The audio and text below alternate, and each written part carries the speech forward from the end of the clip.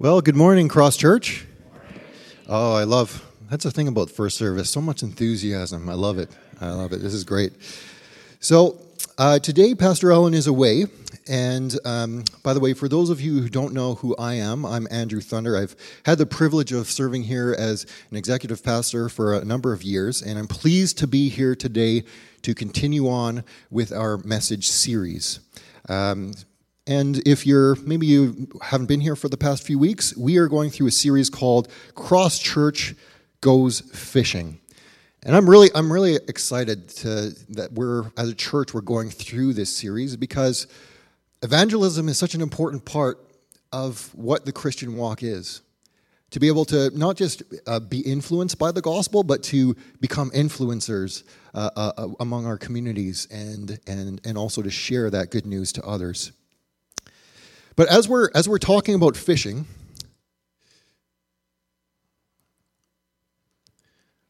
there's our title here.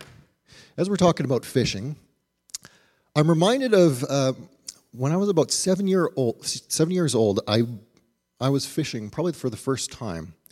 My family took me out, and we brought our tackle, our rods, all of our fishing gear.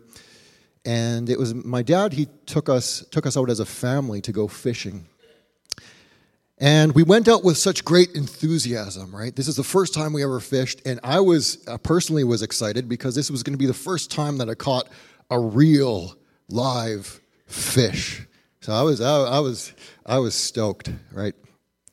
So going in as a 7-year-old, and my dad was there with us, and he showed us exactly what to do, how to set up our lures, as well as how to set up our fishing rods and get ready to go. He showed us some good spots of where to cast. So we did it. And we took turns. We passed around the different rods that we had, and I remember casting. And I was really excited. I knew I was going to catch something, right? So I remember casting, and there was nothing at first, so I reeled it in, and I tried again.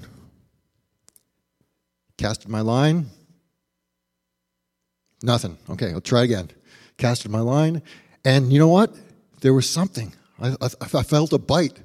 So what I did is I was so thrilled about this. I started to reel in. I look at the end of my lure. It was just a bunch of seaweed. So I wasn't too happy about that. I tried. I tried for the rest of the evening to catch fish.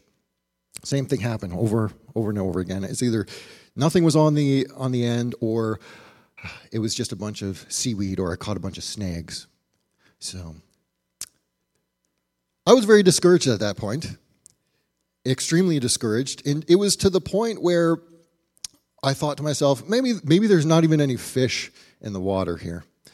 And I even told myself, it's not even worth it anymore. So that was probably my last time fishing in a long time at that point.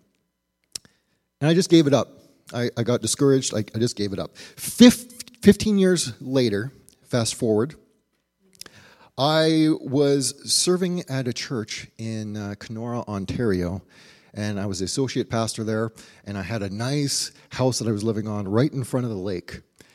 And my brother-in-law, he's really into fishing, and he says, "Hey, you live in Kenora. Why aren't you fishing?" I said, okay, I gave in. We decided to go ahead and go fishing. I wasn't too enthusiastic about it, and I remember what happened last time, 15 years ago. We go out. I cast, nothing. I looked at him. I said, same thing. I know exactly what's going to happen. We're not going to catch it. And I tried again, and there was a bite. I pull it in, started reeling it in, thinking it was a bunch of seaweed, and there was splashes at the end of my lure. And I remember reeling it in and seeing an actual fish at the end of my line, and I looked at my brother-in-law. At that moment, I became that 7-year-old child again. And with wide eyes, I said, "Look, a real live fish."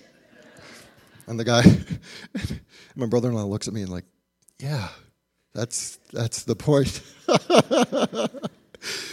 But for me, that was an incredible experience, and I just remember just feeling so thrilled to be able to catch my first fish in probably one of my first time catching a fish in my life. And so the title of this message today is called Learning to Fish. So after that experience, obviously, I became a little bit more enthusiastic, and I had more experiences where I was able to go fishing. And I just found I really enjoy it. So this message, Learning to Fish, for all those who call on the name of Jesus, we are given the instruction to evangelize. It's a very important part of our walk with God. We go fishing for people, as the Bible calls it. But the thing is, many of us, we've tried evangelizing at one point in our lives, and some of you may be feeling a little bit of the way that I was feeling during my first experience. Like I tried sharing the message, didn't go over too well. I tried multiple times. I haven't been very effective with evangelism. So I'm gonna take a back seat here. I'm gonna let the professionals do the work. I'm gonna let Pastor Allen or Pastor Chris or some of the other staff. I'm gonna let them do the work, and I'm just gonna be a spectator for a little while. So, having that discouragement, the reality is that you don't have to have that discouragement. We are called by God not to take that back seat and become spectators, but we are meant to actively become evangelizers of the gospel. The gospel isn't just for ourselves, it's for each and every one of us to share to all the unbelievers that we come into contact with. So the question is, it's how? So we're gonna read this scripture here. Mark 1:15. And it says, "The time promised by God has come at last," he announced. "The kingdom of God is near. Repent of your sins and believe the good news." And then we continue on. And this is right at the beginning of Jesus' ministry, just after John the Baptist. And so one day, as Jesus was walking along the shore of the Sea of Galilee, he saw Simon and his brother Andrew throwing a net into the water, for they fished for a living. Jesus called out to them, "Come, follow me, and I will show you how to fish for people." And they left their nets at once and followed him. So this is the question that we're asking today. How do we become effective fishers of people? How do we increase our effectiveness? And that's the thing. When we try and we fail and it doesn't work, how do we regain our confidence and become effective once again? I put together this little equation here. How to become effective evangelists. So effective evangelism equals following Jesus over your reliance on yourself. So the more you increase the top portion here, the numerator, following Jesus, the more that we're able to follow Jesus and follow his approach to evangelism, the more effective we're going to be. The more reliant we are on ourselves, it's not going to go over too well. And oftentimes that's the case, is we try to do things our own way, and we fall flat on our face.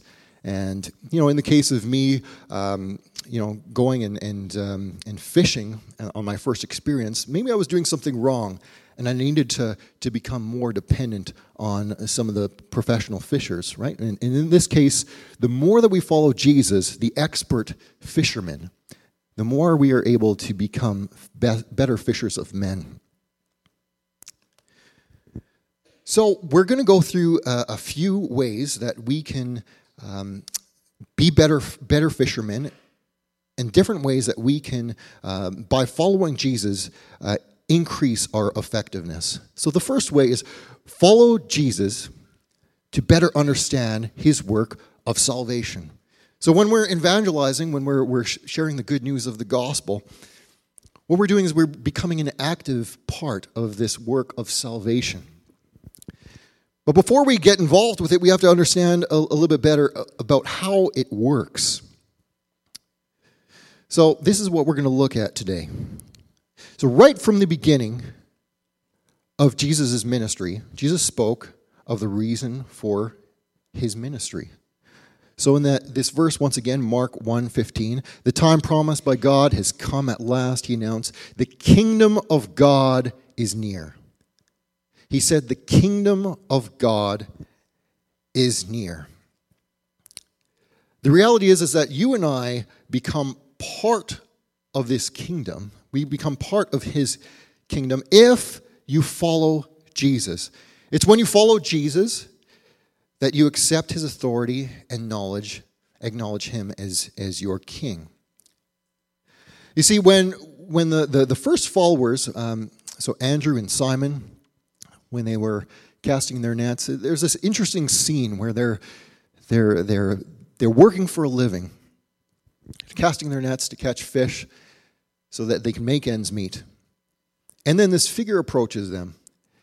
They don't necessarily know. The Bible doesn't make it clear that they exactly knew who he was or where he came from. But he says, come with me. What do you say? Follow me and I will make you fishers of men. And when he was talking about this verse, the kingdom of God is near, at the very beginning of his ministry, when he mentioned this, the kingdom of God is near. The original listeners, or these disciples, these first disciples, they understood that if a new kingdom was coming, that implied that they had to submit. And they recognized that just through their observance or being influenced by the Roman Empire at the time, if there was a new kingdom, if there was a kingdom, it meant that they needed to be obedient to the new order of that particular new king. And so they were ready to make that decision. And they were ready to position themselves of obedience. So I appreciate the message that we went through last week as Pastor Allen went through the importance of obedience in following Christ. Believe in the good news. You see, the thing is, there are two aspects of salvation that really ends up causing us to be ineffective as evangelists. And what happens is, if we forget these two presuppositions in evangelizing, then we end up forgetting that there is an important hurdle that we need to cross. So I'll explain a little bit more about that. So the two presuppositions of when we're sharing the gospel, it has to do with anthropology as well as Christology. So for anthropology, we're talking about the study of humanity, or the understanding the state of humanity. And then for Christology, we're talking about the study of Christ, the saving work of Jesus. So what a lot of people don't realize or don't understand is that when we share the gospel, what we're doing is we're actually combating against ideologies of this world, and many of them are opposed to the truth that's presented in the gospel, right? And so everyone has these different ideas of how we originally existed and what our human condition is now, and everyone has different ideas of who Jesus is, right? But the problem is in order for someone to receive the gospel, to accept it for their own lives, they have to come to grips with two realities that's presented in Scripture. And these are as follows. Number one, for anthropology, we are in a fallen state. All of us, ever since sin entered the world, it separated us from God. You and I have been passed down this sin from generation to generation since Adam. And we now have this sin in our lives that separates us from God. We are fallen. And then we look to Christology. And the truth here is that the saving work of Jesus, through Jesus Christ, we can now have this freedom of sin. we can now have this separation that occurred. We can now fill this gap. So no longer do we have to be fallen. No longer do we have to carry this sin that separates us from God. Jesus himself has bridged this gap, and he allowed us to have this eternal relationship with him where we can look forward not just to this abundant life here on earth, but a new life in heaven.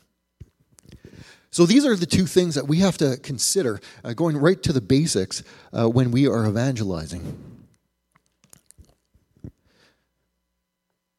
Jesus said in John 14:6, "I am the way, the truth, and the life. No one comes to the Father except through me." You see, when Jesus was calling Simon and Andrew on that day, generally prophets didn't say, "Come, follow me." In those days, and for the prophets who were before, prophets would always point to God. They wouldn't point to themselves. They would point to God by directing people's attention to the Torah and the teachings of the Torah and kind of focusing in on that. So prophets, godly prophets would never point straight to themselves. But here's an interesting scenario where this person who appears to be a prophet is asking them to follow him. You see, at this very moment, Jesus wasn't just looking for disciples, but what he was doing is he was revealing himself as Lord. He was revealing that Jesus, the Son of God, had entered into the world and he was summoning them. And at that very moment, the Bible doesn't talk too much about why they so quickly chose to drop their nets and follow him. But the reality is that they did. They dropped everything that they were doing, and they looked to Jesus, and they decided to put their faith in him, leaving their occupations behind. This verse here, "I am the way, the truth, and life. No one comes to the Father except through me." This is an important aspect of understanding salvation and how salvation works. A lot of us think we put all the responsibility on ourselves, thinking that, if I'm going to evangelize, if I'm going to bring someone into a loving relationship with Jesus, I need to do things right. I need to get all the check marks in place. I need to make sure I'm following all the instructions. I need to be very tactful in the way that I do it. And if I'm very good at evangelizing, then I am going to lead someone into a relationship with Jesus. But the reality is that that's not the truth of how salvation works. In fact, when you look at it, it's God who is leading people to himself. The Bible here says very clearly, "I am the way, the truth, and life. No one comes to the Father except through me." That's what Jesus said. So it's important for us to realize this, because what happens is when we put all of this responsibility on ourselves, we forget the supernatural work that takes place. In a lot of cases, the Bible speaks of certain people who are sowing seeds and other people who are reaping the seeds. And what does that mean? It just means that oftentimes when you and I are evangelizing, what we're doing is we are beginning the process in a certain individual's journey, where people begin to think and start to consider some of the realities of the gospel. And then maybe somewhere down the road, someone else is going to actually reap those benefits. So I've had many times in my life where I was a sower, and other times where I was the one who was reaping. And I'll tell you a little story. When I was out in Garden Hill one day ministering, and for those of you who don't know, Garden Hill is a reservation that is about an hour plane ride northeast of Winnipeg. And we were out there ministering.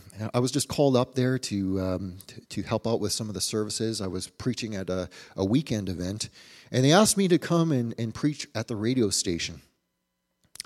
And as I sat down in front of that radio microphone, getting ready to prepare, I thought about where I was And I began to think about the realities of some of the evangelical work that was happening in that community. And I remember that my dad, for many years, he had come to this community and he was evangelizing. He was sharing the good news. He was doing a lot of the things that I was doing within that community. And I kept that in my heart and in my mind. And so as I approached the microphone, as I began to address the different people of the community, I was given the opportunity to share the gospel message. So I did that right then and there. I preached a short sermon, and the people who were listening, the community members on the radio station, they were tuning in, and they were listening to everything that I was saying. When I was done the message, a phone started to ring right in the radio station office. And I picked up the phone, and there was an individual who just finished listening to my message, and he said to me, "I haven't been living the way that I should be living." And he explained to me that, he wants to give his life to Jesus. He said, all the things that I've done in the past, he mentioned his family. He said that he was messing up with alcoholism and various other substance abuse problems. And he's saying, no, he heard the message and he said, now is the time where I want to give my life to Jesus. Can someone give Jesus a hand? And the reality is, and I didn't fully understand it at the time, but one of the reasons why he was tuning in the first place is because of the work that my dad was doing in the community years before, right? And so here's an example of someone who's sowing the seeds, and then another person reaping. I'm not taking any credit for this man's salvation. My dad would never take the credit for this man's salvation, but through the Holy Spirit's work on earth, we see that God leads people into this journey where they first understand bits and pieces of the gospel, and then over time they come to that point where they make that decision to put their faith in Jesus. And many people within your workplace are in various spots of this faith journey.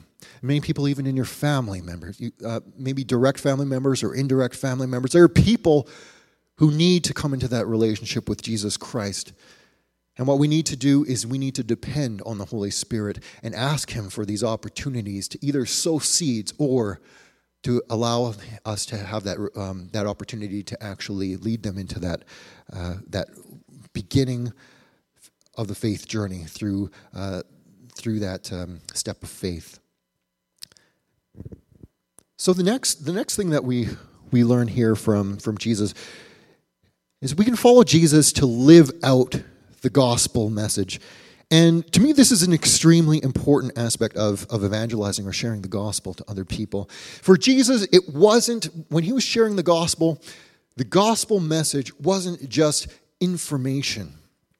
But what it was his very life being on display for everyone to see so that they could understand through his actions what the gospel actually meant. So evangelism is not just you passing on information. It requires an inner transformation for the one who's sharing. So we look at the definition of a follower of Jesus. In the ancient world, a disciple or a follower or adherent of a teacher is what a disciple was. It's not the same as being like a student in the modern sense, someone who's just sitting in the classroom, but a disciple in the ancient world, in the biblical world, it meant you were actively imitating both the life and the teaching of the master. So it was this deliberate attempt to become like the master. It was like you were becoming this copy, this photocopy of the master himself.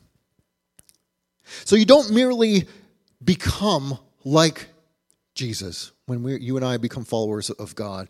But when we are disciples, we become this fully transformed child of God, where we take on the very nature of God himself. And it is when we take on this nature that we become active, living examples of the gospel within our lives.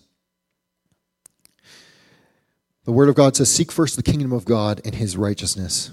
Matthew 6:33. He's our example, and you must follow in his steps. And that's 1 Peter 2:21. We'll look at this passage, Mark 1:16-18. One day as Jesus was walking along the seashore, he saw Simon and his brother. And Jesus called out to them. He said, come, follow me, and I will show you how. So here's Jesus explaining that I'm not just going to explain to you how to become a follower or become an effective evangelist, but I am going to show you how it's done. And so the more that you and I are able to do that and to be able to see Jesus and spend our time in the Word of God and understanding how Jesus evangelized, the more that you and I are able to become effective evangelists ourselves. And this is a very important quote that I came across from C.S. Lewis, one of the most influential theologians. He wouldn't refer to himself as a theologian, but he was a Christian author that has influenced, I would say, countless lives throughout the past few centuries. He said, fine feelings, new insights, greater interest in religion mean nothing unless they make our actual behavior better. Just as an illness or a feeling of being better is not much good if the thermometer shows your temperature is still going up, in the same way, our outer world is quite right to judge Christianity by its results. Christ told us to judge by results. A tree is known by its fruit, or, as we say, the proof of the pudding is in the eating. When we Christians behave badly or fail to behave well, we are making Christianity unbelievable to the outside world. And let the Spirit of God speak to you in this moment. When you and I take our faith journey seriously, when you and I take seriously this call to be like Jesus on a regular basis, when we take the 7 habits of serious Christ followers seriously and we actually put them into action, what we're doing is we are taking the most important step in evangelism, because we are becoming a reflection of Jesus himself. And now all the people who you influence, your family members, the people who are at work, the various people that you come into contact with, now they are seeing a better representation of Jesus. Now they're able to see clearly that the gospel message isn't just information. It's not just a truth that is from ancient literature. Now it is something that is active. It's living. It is alive and well in the people who are now influenced by the gospel. Can someone say amen? Amen. So we see this here. So we understand this, and it allows us to take this faith walk, and it shows us this connection between the faith walk and evangelism. Marshall McLuhan, he said this, and this is something that really impacted. It impacted all of our thinking throughout the various over the past century. The phrase was introduced here: "The medium is the message." It was introduced in the book Understanding Media, The Extension of Man. It's published in 1964. And McLuhan proposed that a medium itself, not the content it carries, should be the focus of study. He said that a medium affects the society in which it plays a role, not only by the content delivered, but by the medium.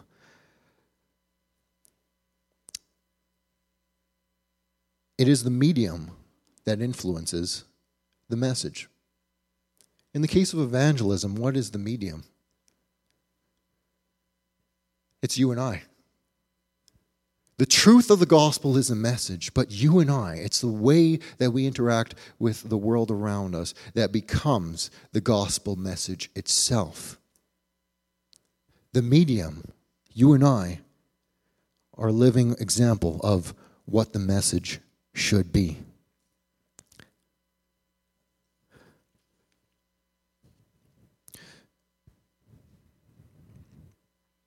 And the third here, the final, is Jesus shows us following Jesus' readiness to take a step of faith. So this is the third way that we could become effective. Following Jesus' readiness to take a step of faith.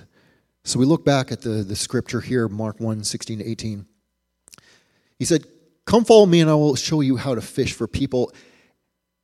And it says, and they left their nets at once, immediately, instantaneously. And we see throughout the life of Jesus himself,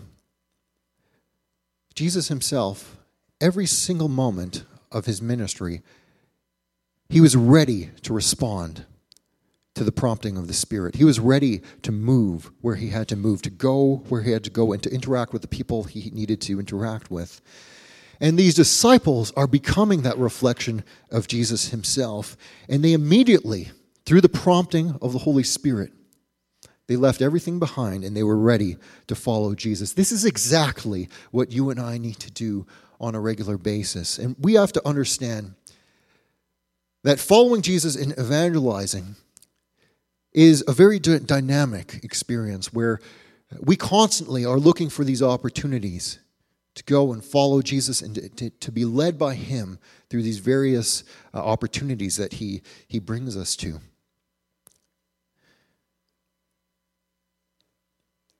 Following Jesus may not mean that you need to leave your jobs in the same way that the disciples did. They were leaving their very livelihood behind to follow Jesus. That may not mean that you and I need to do that per se. It may not. But what it does mean for sure is that you and I cannot remain in our comfort zone when it comes to evangelizing and spreading the work of the gospel. We cannot take a back seat and let other people do it. You and I need to be active members, active participants in spreading the gospel to those around us. Leaving our comfort zone is very difficult at times. For those of you may know, just recently, over the past 2 years, I was working on my Master's of Business Administration at the University of Manitoba. And I remember the first day that I was enrolled in that program. We were put in this classroom of individuals where we were given an opportunity to introduce ourselves to everyone in the class. And, there was a good maybe 30, 40, 50 professionals who were deciding to take on this program. And everyone kind of took their turn standing up in front of the class and introducing themselves, explaining why they were there. And everyone came from different backgrounds, different industries. And I stood up and I thought, I'm going to be bold. I'm not going to hide why I'm here. I stood up in front of the whole class, the whole lecture theater, and I said, I'm an executive pastor. And I said, that is my background. And the reason I'm here today is to become more effective in ministry, to understand how the business world can interact with Christianity and the work of the gospel. And I explained that to them, and I explained how within our Christian circles, it is something that many pastors had wished that they had the experience that they wished they had. And I remember sharing that and sitting down and thinking to myself, oh, I wonder if I should have said that. And then, I'm sitting there by myself and everyone else is giving their introductions and they're talking about, different professional industries. No one's touching religion, obviously. And everyone finished their introductions. And I thought to myself, oh man, everyone's going to avoid me because then now I just mark myself as a Christian, not as a Christian, but as a pastor. And like everyone's going to think I'm, holier than thou and everything like that, right? And they're going to keep their distance. At the end of those introductions, when the session ended, someone approached me and he said, "Hey, we should have a discussion on what was it? Evolution. Let's talk about evolution sometime." I'm like, "Oh, that's what I wanted. I wanted arguments on evolution, right?" But then he continued and he says, "You know what? I'm actually a Christian myself." And he said, I wanted to have someone to talk to because I believe that we're here for a reason." And he said that we need to connect and continue to connect. Throughout the days, more people introduced themselves. There was a pastor's son from the city, Church of the Rock. One of his sons was in the program with me. I had no idea. All these people were, about 30% of the people I calculated were Bible-believing Christians. I would have never known unless I took that step of faith. And together, I believe we built a better community, and we were able to show to other people the gospel message through our lives. But it was because we were able to be bold. And if I wasn't bold in that moment, I feel like I would have missed out on that opportunity, right? And so we must never be afraid of what we stand for. Even though there are people with opposing views and differing backgrounds, we don't have to be afraid or shy of why we believe what we believe. In closing, many of you have heard about this story, the Thailand cave rescue. Everyone, it's captured the attention of everyone throughout the world. On June 23, 12 boys went exploring in Thailand's Chiang Rai province with their football coach and ended up trapped deep inside a cave underneath a mountain. This gripped the world's attention as the story reached international headlines. The boys were going and they were celebrating a birthday party, and what they did is, as part of the celebration, they went deep within this cave to a very far point, and 2.5 miles deep within it. And they went out and they got the waters began to rise within the cave, and they were trapped. What happened was there was a large problem on everyone's hand. When people realized that they were missing, they recognized that this was a very complex operation. So what happened was, and when everyone found out about this, experienced divers and volunteers from all over the world joined this rescue, these rescue efforts. More than 90 divers were involved with this rescue. And in the process of attempting to get oxygen to some of these individuals who were trapped, there was an experienced diver, a Thai former Navy SEAL, Saman Kunan. He died during an overnight mission to place oxygen canisters along the route. His own oxygen is believed to have run out, which starkly illustrates how dangerous any rescue involved in diving would be in this situation. So there were even people, Navy SEAL experts, who looked at this situation and said, this is a once-in-a-lifetime dive. The stakes are high. And many people across the world didn't know if it was even possible to rescue these individuals, right? And so this tragedy had taken place. Right now, Saman Kunan is recognized as a hero for what he had done. But the operation continued. And many of you know what had taken place. After 18 days, the final 4 boys and their coach were rescued from the cave to complete the 3-day rescue operation. They made it work. And it was extremely complex. They had to plan it out well in advance, and they had this small window of opportunity to do it, to make this happen. And now, after the operation, the boys are recovering in hospital. And they're there right now. And so you see the smiles on their faces. Let me tell you, these divers who went in, many of them some of them are going to receive some rewards and recognition. Some of them won't. But the reality is, the biggest reward that they are ever going to receive is to be able to look through this glass window where these boys are recovering and to see the faces of the ones that they were able to save. You and I, we need to recognize that there are people who are trapped in their ways. They're trapped deep within the caves of their misunderstanding. And if they don't make that decision to follow Christ, they will perish. Let the Spirit of God speak to you today. In this case, these were literal fishers of men, a reflection of what we need to do in the spiritual realm. We need to look with compassion on all the individuals who are stuck, and we need to find a way to lead them to Christ. We need to come together and figure out how we're going to make this operation work.